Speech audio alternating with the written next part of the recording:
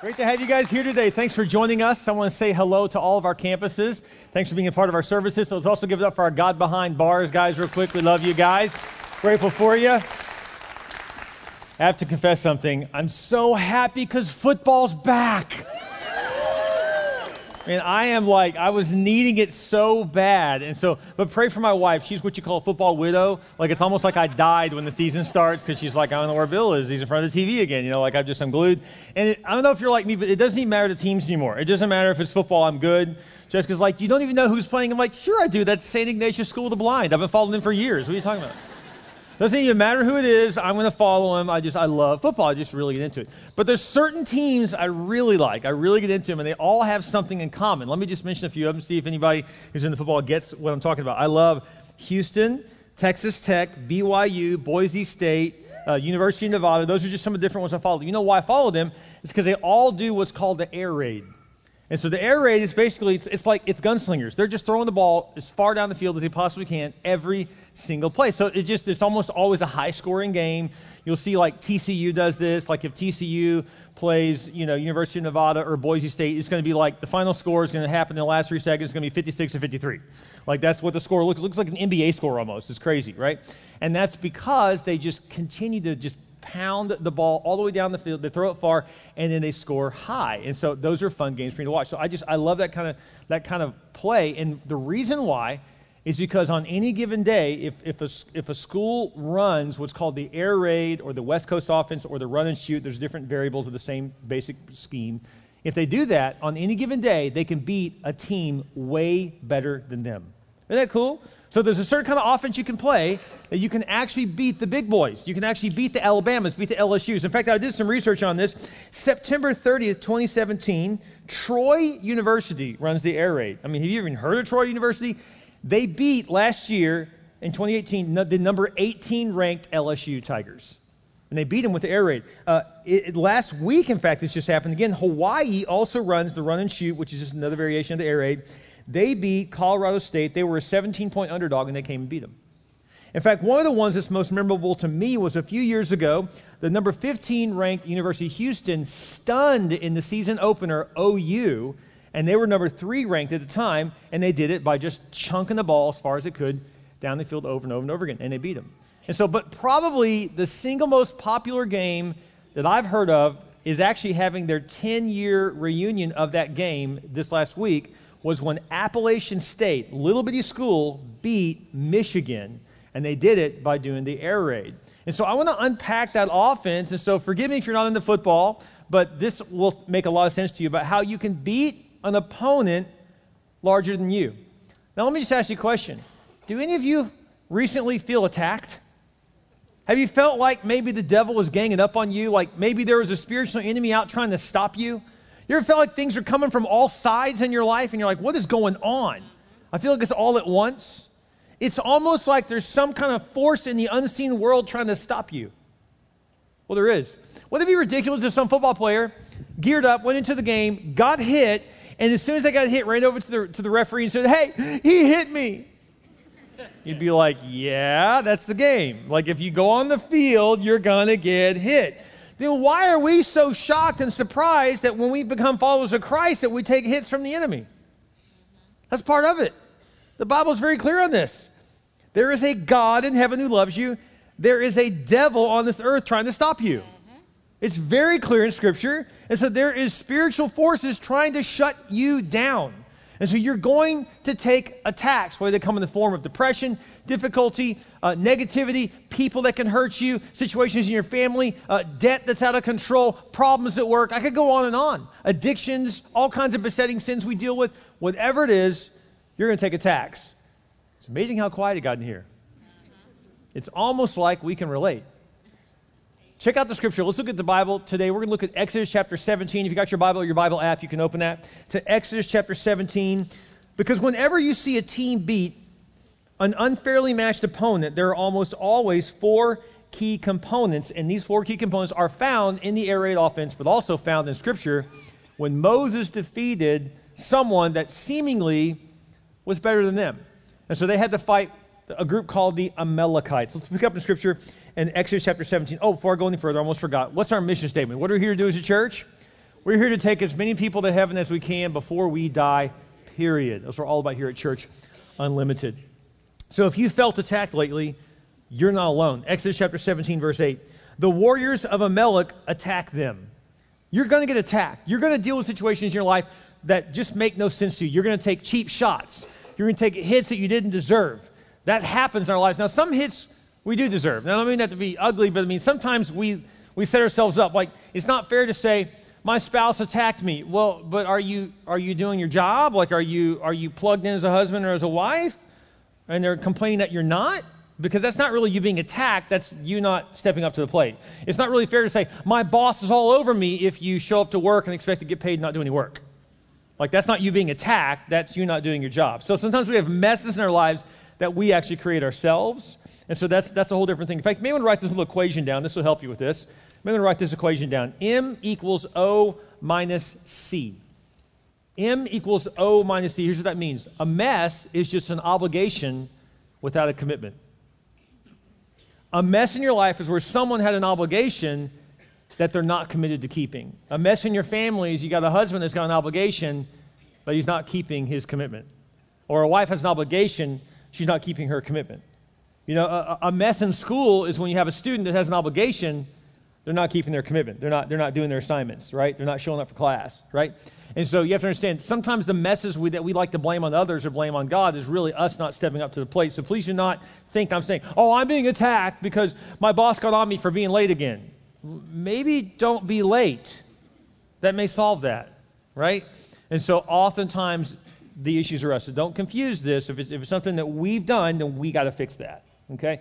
But there are times when we just get attacked and we can't explain it. And so let's unpack that today using the air raid offensive scheme as well. And so look at Scripture, Exodus chapter 17, so they're getting attacked. Look what Moses does. Moses commanded Joshua, choose some men to go out and fight the army of Amalek for us. Tomorrow I will stand at the top of the hill holding the staff of God in my hand. So Joshua did what Moses had commanded and fought the army of Amalek. So a couple things in here I want to unpack. First of all, notice how quickly Joshua just did what he was told to do. He had an obligation. He was a warrior, and so he was going to fulfill his commitment. So he's like, yeah, I'll go to war. Moses had an obligation as a leader to say, I'm going to go get up on the hill, and I'm going to keep my arms lifted high. Now, those of you who say, well, this is not right. Moses should have been fighting too. Moses was over 80 years old. He was doing the role he should have been doing. There are seasons. Listen, there are seasons for everything. Listen, if you're an older man or older woman in here, instead of being mad and upset that you're older, you had a season when you were younger. So we had that season, and now you're entering a new season. There's nothing wrong with seasons. So instead of being like, oh, I wish I was younger again. I mean, you're just, I hate to break it to you. I don't care how much surgery you get, you're not bringing that season back. Even if you're like, no, I can do it. I can do it. Don't you love when they laugh and you can't even tell they're laughing? You're like, I think they're laughing. I can't tell. So that season's not going to come back. So instead, recognize that there's value in every season. So when you're young, do what young people do, and you're in the fight. But really, we should be fighting battles when we're young so that there's spoils when we're older. But we keep reversing it, thinking we're going to get the spoils when we're young, but we've not fought any battles. Then we wonder why we're broke and struggle. That's a whole other message. I don't have time to go into that. But there's seasons for everything. There's seasons for schooling, seasons for growing your business or growing your career, seasons for advancing in this area, that area. So know the season you're in. That's really important too. So Moses knew the season he was in. No, I'm going to go up on the hill. I'm going to keep my hands high to God as a leader. Joshua's like, and I'm going to grab my weapon. I'm going to go out and I'm going to fight. So you got to know the season that you are in. So Moses commanded him, now get an army together and go fight them. We're going to go tomorrow. Now, for those of you who think, well, tomorrow, I mean, he put this off. Do you know how fast it is to organize a nationwide army in one day? That is incredibly fast. When America, look at our wars that we've announced over the years. When we announce war, it's only a couple of months before we actually see any action. And so for them to do this in a day is incredibly fast. That's the first point I want to make. Number one, use a hurry-up offense. Teams that beat teams they shouldn't beat, use a hurry-up offense. So they use speed. Speed kills, guys. If you'll use speed to your advantage, it's incredible what you can do. There may be a company that has a better product than you, but you're faster than they are because you're nimble and they're not nimble because they're big. And so you got to use speed to your advantage. This is why years ago, Nick Saban, coach of the Alabama Crimson Tide, actually tried to change the rules. He went to the NCAA committee meetings and he tried to change the rules to where they couldn't do a hurry-up offense. You know why? He was getting beat. And so he was mad that he had this massive powerhouse, and he's like, it's frustrating when you recruit the biggest guys in the whole country to be your front line and they just throw the ball right over you. It's just like, man, they just totally defeated us. You know, and it doesn't mean everyone defeats them. I mean, they're really good. And so, but he had to change his defensive scheme to keep up with the offensive strategy of speed. He had to instead say, no longer am I going to get these monsterly big defensive backs. I need to get quick ones. Why? Because they got to be able to pull back because of the run and shoot. So now I might be going into technical terms too much. Let me just tell you this. A Texas Tech can beat a UT. A Troy can beat LSU, right? A Clemson, who was a small program, can beat an Alabama. Why? Speed. Hurry-up offense. They give you 30 seconds between plays, but a hurry-up offense, an air raid offense, calls their play in less than 15 seconds. 15 seconds is average. It goes low as 12, as high as 16. So one of the biggest keys to you accomplishing big things in your life, overcoming the enemy in your life, is real simple. Do what everyone else does, but do it in half the time. What I'm trying to say is this: speed up. Hurry up your life. Because listen, time is going to fly by. If you're in your 20s, it's going to fly by to your 30s. It's going to fly by to your 40s. It's going to fly by to your 50s. My dad tells me it's going to fly by to your 80s. Seems like it's going to be like the snap of a finger. Like, where'd the time go? It's really true. And so learn to do things faster to accomplish more. This is such a huge thing. Speed up your life. Turn to the person next to you and say, speed up. Okay, turn to the person on the other side. They didn't hear it. Say, speed up. Ecclesiastes 9 verse 9 says this. It says, whatever you do, do well. For when you go to the grave, there will be no work or planning or knowledge or wisdom. In other words, what I'm trying to say is this: God put things in you to accomplish. He put a calling in all of us. I'm not the only one here called by God. We're all called by God to do something. You say, well, I don't understand what the calling looks like. It's a pulling. Something that you're pulled in the direction, I just got to do this. It's a pulling. That's God calling you into something. He's pulling you towards something. And so listen, this is very important. Don't die with your dreams still in you. You got to get those out. It's time to do that. And so speed up your life and do it now. In my book, Today is the Day, I talk about an accordion, how you need to accordion your dreams and goals. Here's what I mean. You take an accordion, you stretch it out. This is how they do the music, right, an accordion. And so they stretch it out, and they pull it back, and they stretch it out. And so it's almost as if we took an accordion, we stretched it out, right? And then write your goals on it. You know, I've got my 10-year goal. That's the big, juicy goal down the road that, man, one day I want to do this. I want to have this. I want to own this. I want to have this much money. I want to retire here, whatever it is. Something big. I want to own this. I want to, go here. Then you have your 5-year goals. Then you have your 3 to 5-year goals. Then you have your 1 to 3-year goals. Then you have your 12-month goals, your 6-month goals, your 1-month goal, your 1-week goal, and then what you're going to do today, right? That's great. So you got it all laid out. Then take the accordion and squeeze it in and say, okay, what I'm going to try to do in 10 years, I think I can do it in 5. Instead of working on this for 5 years, I want to see if I can do this in 1 to 3 years. And what I want to do 1 to 3 years, I'm going to try to do in the next 6 months. What I can do in 6 months, I'm going to try to do this month. What I can do this month, I'm going to try to do this week. Take your goals and squeeze them in. You can accomplish more than you realize. Get focused. You have more in you. Because life is short. Use it well. Use the time you have well.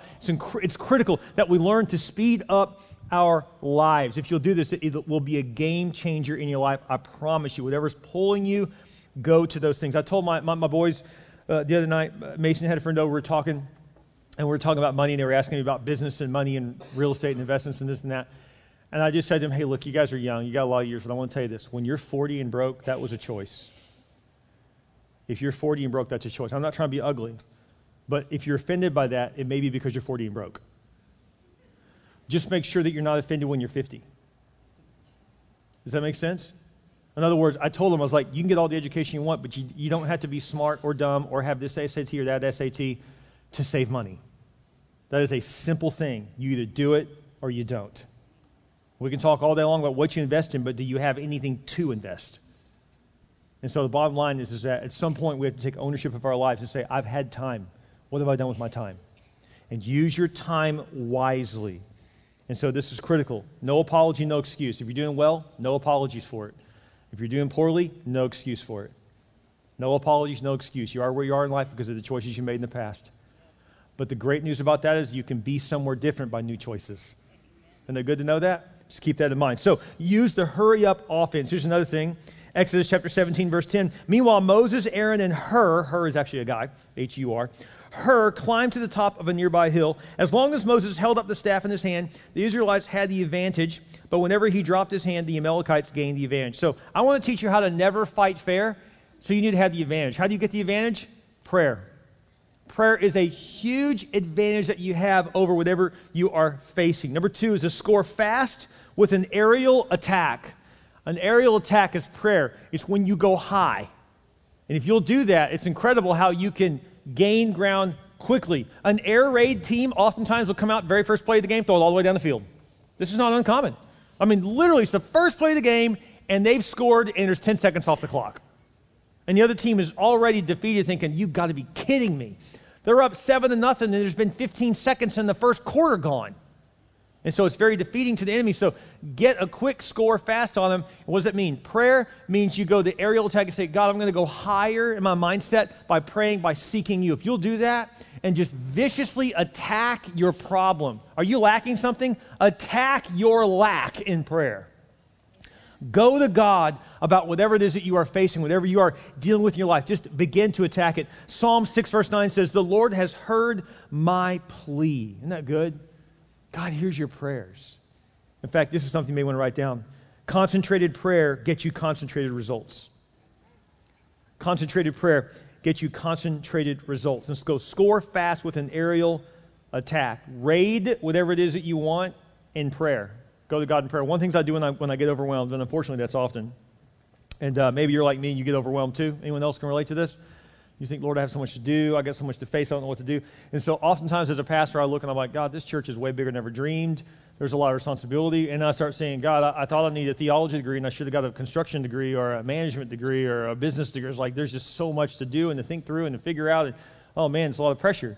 And in those moments, this is what I do. I get alone when no one else is around. I've done this in my office countless times, in my home. I'll go into a public bathroom when no one's there. I'm not kidding. And I will get on my knees and just lift one hand and just say, God, I need you right now. This is a normal position for me before I preach. I just say, God, please help me. God, I need you right now. Lord, please help me. I don't know what to do. I need your guidance. I need your power. I need your leadership in my life. Please show me how to handle this problem.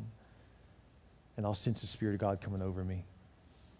Maybe someone needs that right now. Maybe someone just needs to lift a hand to God today, just like Moses did. Say, I'm in the battle, God. I'm lifting my hand to you right now. Can I pray for you right now at all of our campuses? If that's you, just lift your hand high and say, God, I'm in the battle. I need to win. You see, when your hand's up to God, you win the victory. When you bring it down, you start to lose the victory because it's in my power now. But no, it's now in God's power. Now it's in my power. Now it's in God's power. Keep that hand lifted. Make this your prayer. You can pray with me right now. You can just say, Lord, I need you. Please help me. And you'll sense God coming over you. Lord, thank you that you're here to help me. I'm not alone. And thank you, God, that you have an answer for this problem. Before I even asked, you have an answer. In Jesus' name, amen. Can we just give God a hand right now for how he is there for us in an instant? Isn't that good to know? He really is there for you. Score fast with an aerial attack. This next one's important. Look what happens to Moses, verse 12. Moses' arms soon became so tired he could no longer hold them up. What's up with that? Moses, you need to work out, man. Come on. Actually, it was all day, so I can only imagine how exhausting that would be. Let's give him a break, too. He was over 80 years old. Keep that in mind. So Aaron and Hur found a stone for him to sit on. Then they stood on each side of Moses, holding up his hands. So his hands held steady until sunset. As a result, Joshua overwhelmed the army of Amalek in battle. So they won the battle because they kept holding his hands up. I want to tell you right now, any victory you see me having, there's people holding my hands up. It's not just me. Oh, no. First of all, my wife has been holding up my arms for a long time. And she keeps me going. The truth is that there's many times when I've just wanted to give up, and she just holds my hand up. Everyone should have a spouse that way. It's a blessing. And so she holds my hands up. I have a team that does that. My assistant does that. We have a whole team of people, not only in my department, but across the church that hold my hands up. Our campuses, I can't tell you how many times I meet people I don't even know that I'll be, at Walmart or, because that's where the big time pastors shop. And I will be there. And someone will come up and they'll go, oh, I go to the such and such campus. I'm like, oh, that's great. Nice to meet you. And they go, oh, man, I just feel so loved by the church and just makes such a difference. I'm thinking, I've never even met him. But that's a campus pastor showing them love, showing them encouragement, showing them leadership. Listen, our campus pastors, they hold my hands up. Let's give it up for our campus pastors at all of our campuses. We're so blessed to have them. They hold my hands up. They're probably holding your hands up too, encouraging you, keeping you going, giving you that pat on the back that we all need, right? And so it's important we have people like that in our lives. And so we need to do this. Number 3, urgently get everyone on the team involved. Urgently get everyone on the team involved. Now, the first and most obvious team is your family. The second team is obviously those you work with typically.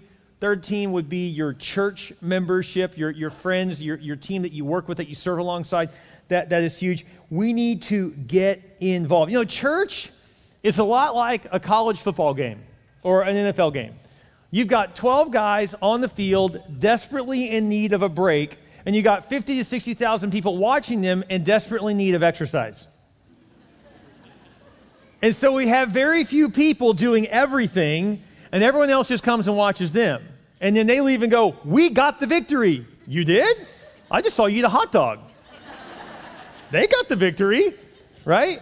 And so we need to get on the field. I want to challenge you, maybe you've been coming to Church Unlimited for a while. It's time to start serving. It's time to start giving. It's time to start contributing, saying, this is my church. I want to make a difference. I want to get involved. I want to challenge you to do that. You say, Pastor, I don't know how to do that. Oh, it's real simple. Just open up your bulletin right now. On the right-hand side, there's a little card. Fill that card out. And then you know the part that you skip every single week? Don't skip it. Sign up for something.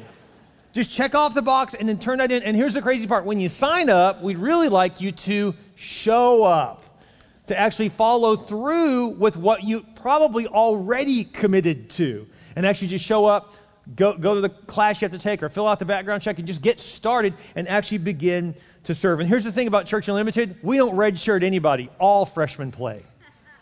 So when you first sign up, we put you in the game. So you're going to get action. I promise you. You're going to get involved right away. And so please sign up and get involved. No, singles, don't think for a second, oh, well, when I get married, I'll do that. No. No, you start serving while you are single. You know how many single people, by the way, in our church have met the person that they eventually married because they began to serve while single? That is very common in our church. By the way, you know that about 40% of our church is single, by the way? You're not alone. Don't think for a second, oh, I'm the only single person. You're not even close to the only person. There's single people all around you. I think we need to get some kind of little button that says single and serving. So you can actually identify each other. Come on, let's be honest. When you like that singles, you're like, that'd be so much easier, right? Single and serving. Girl at the front counter handing the bulletins, hi, welcome to Church Unlimited. Hope you have a good time today. It's ladies' night at Church Unlimited. I'm telling you. Single and serving. I want to encourage you to get involved, begin to serve. I'm sorry, I didn't take my ADD medicine today. I'm sorry. So get involved. It's a great opportunity. What can I say? Church Unlimited, ring by spring, your money back. That's how we work. So lots of opportunity. But a lot of singles meet each other here at the church. And if you're going to meet someone, wouldn't it be better at the church serving alongside someone rather than at a bar or at the club? I mean, I just wonder, why does that go bad? Oh, I wonder why that goes bad. Look at where you met, right? And so, but if you want God to bless it, then be where God can bless it. So I just want to challenge you with that. Get involved. It's a great way to get to know other people. And by the way, ladies, I wouldn't date any guy that wasn't serving in God's house, because if he isn't serving in God's house, he ain't going to serve in your house.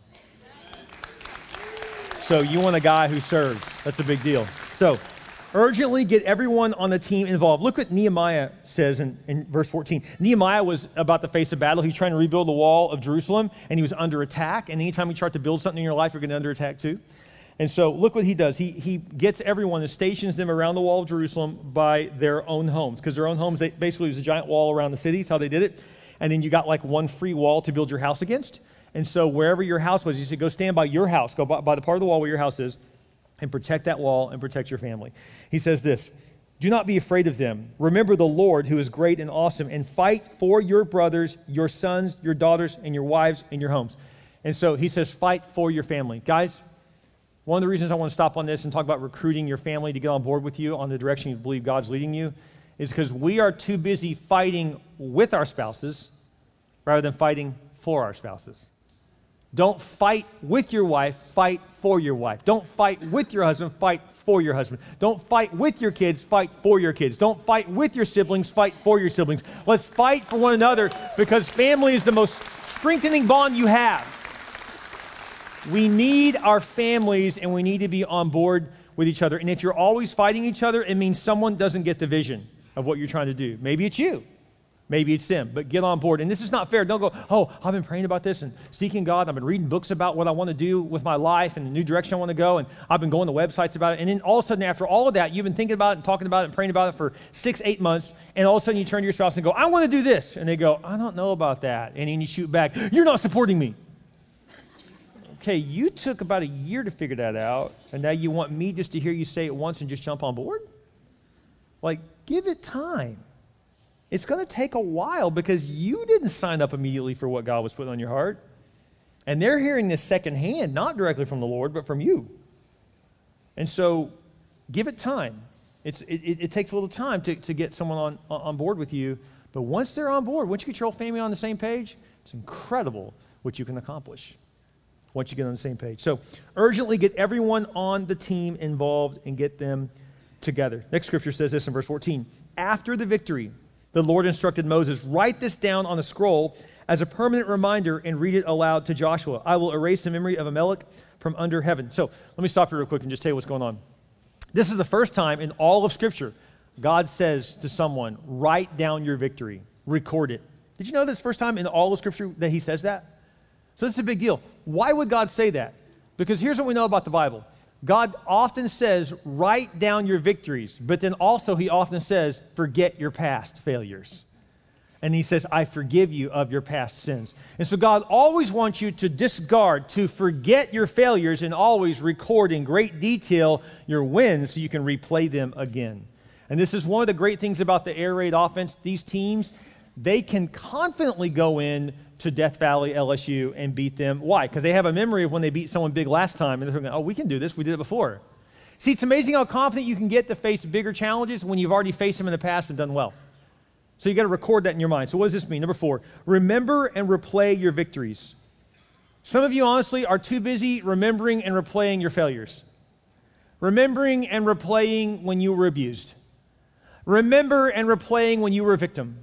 Remember and replaying when you were laid off. Remember and replaying the divorce over and over and over. Remember and replaying when they broke up with you over and over. Why are you doing that? That's not going to get you where you want to go. Forget that junk. Remember and replay when you won, when you succeeded, when you thought, wow, I feel great, right? Ladies, remember and record in your mind that time you went out and you looked amazing. You're like, I look good. Remember that. And replay that in your mind again and again. Remember the time when you succeeded wildly, when it was like, wow, I was out of my brain successful today. How'd that happen? Record that. Write down, how did I do that? What did I do? How did I feel when I did it? And then replay that in your mind again and again. Look what David did. David was a genius at this.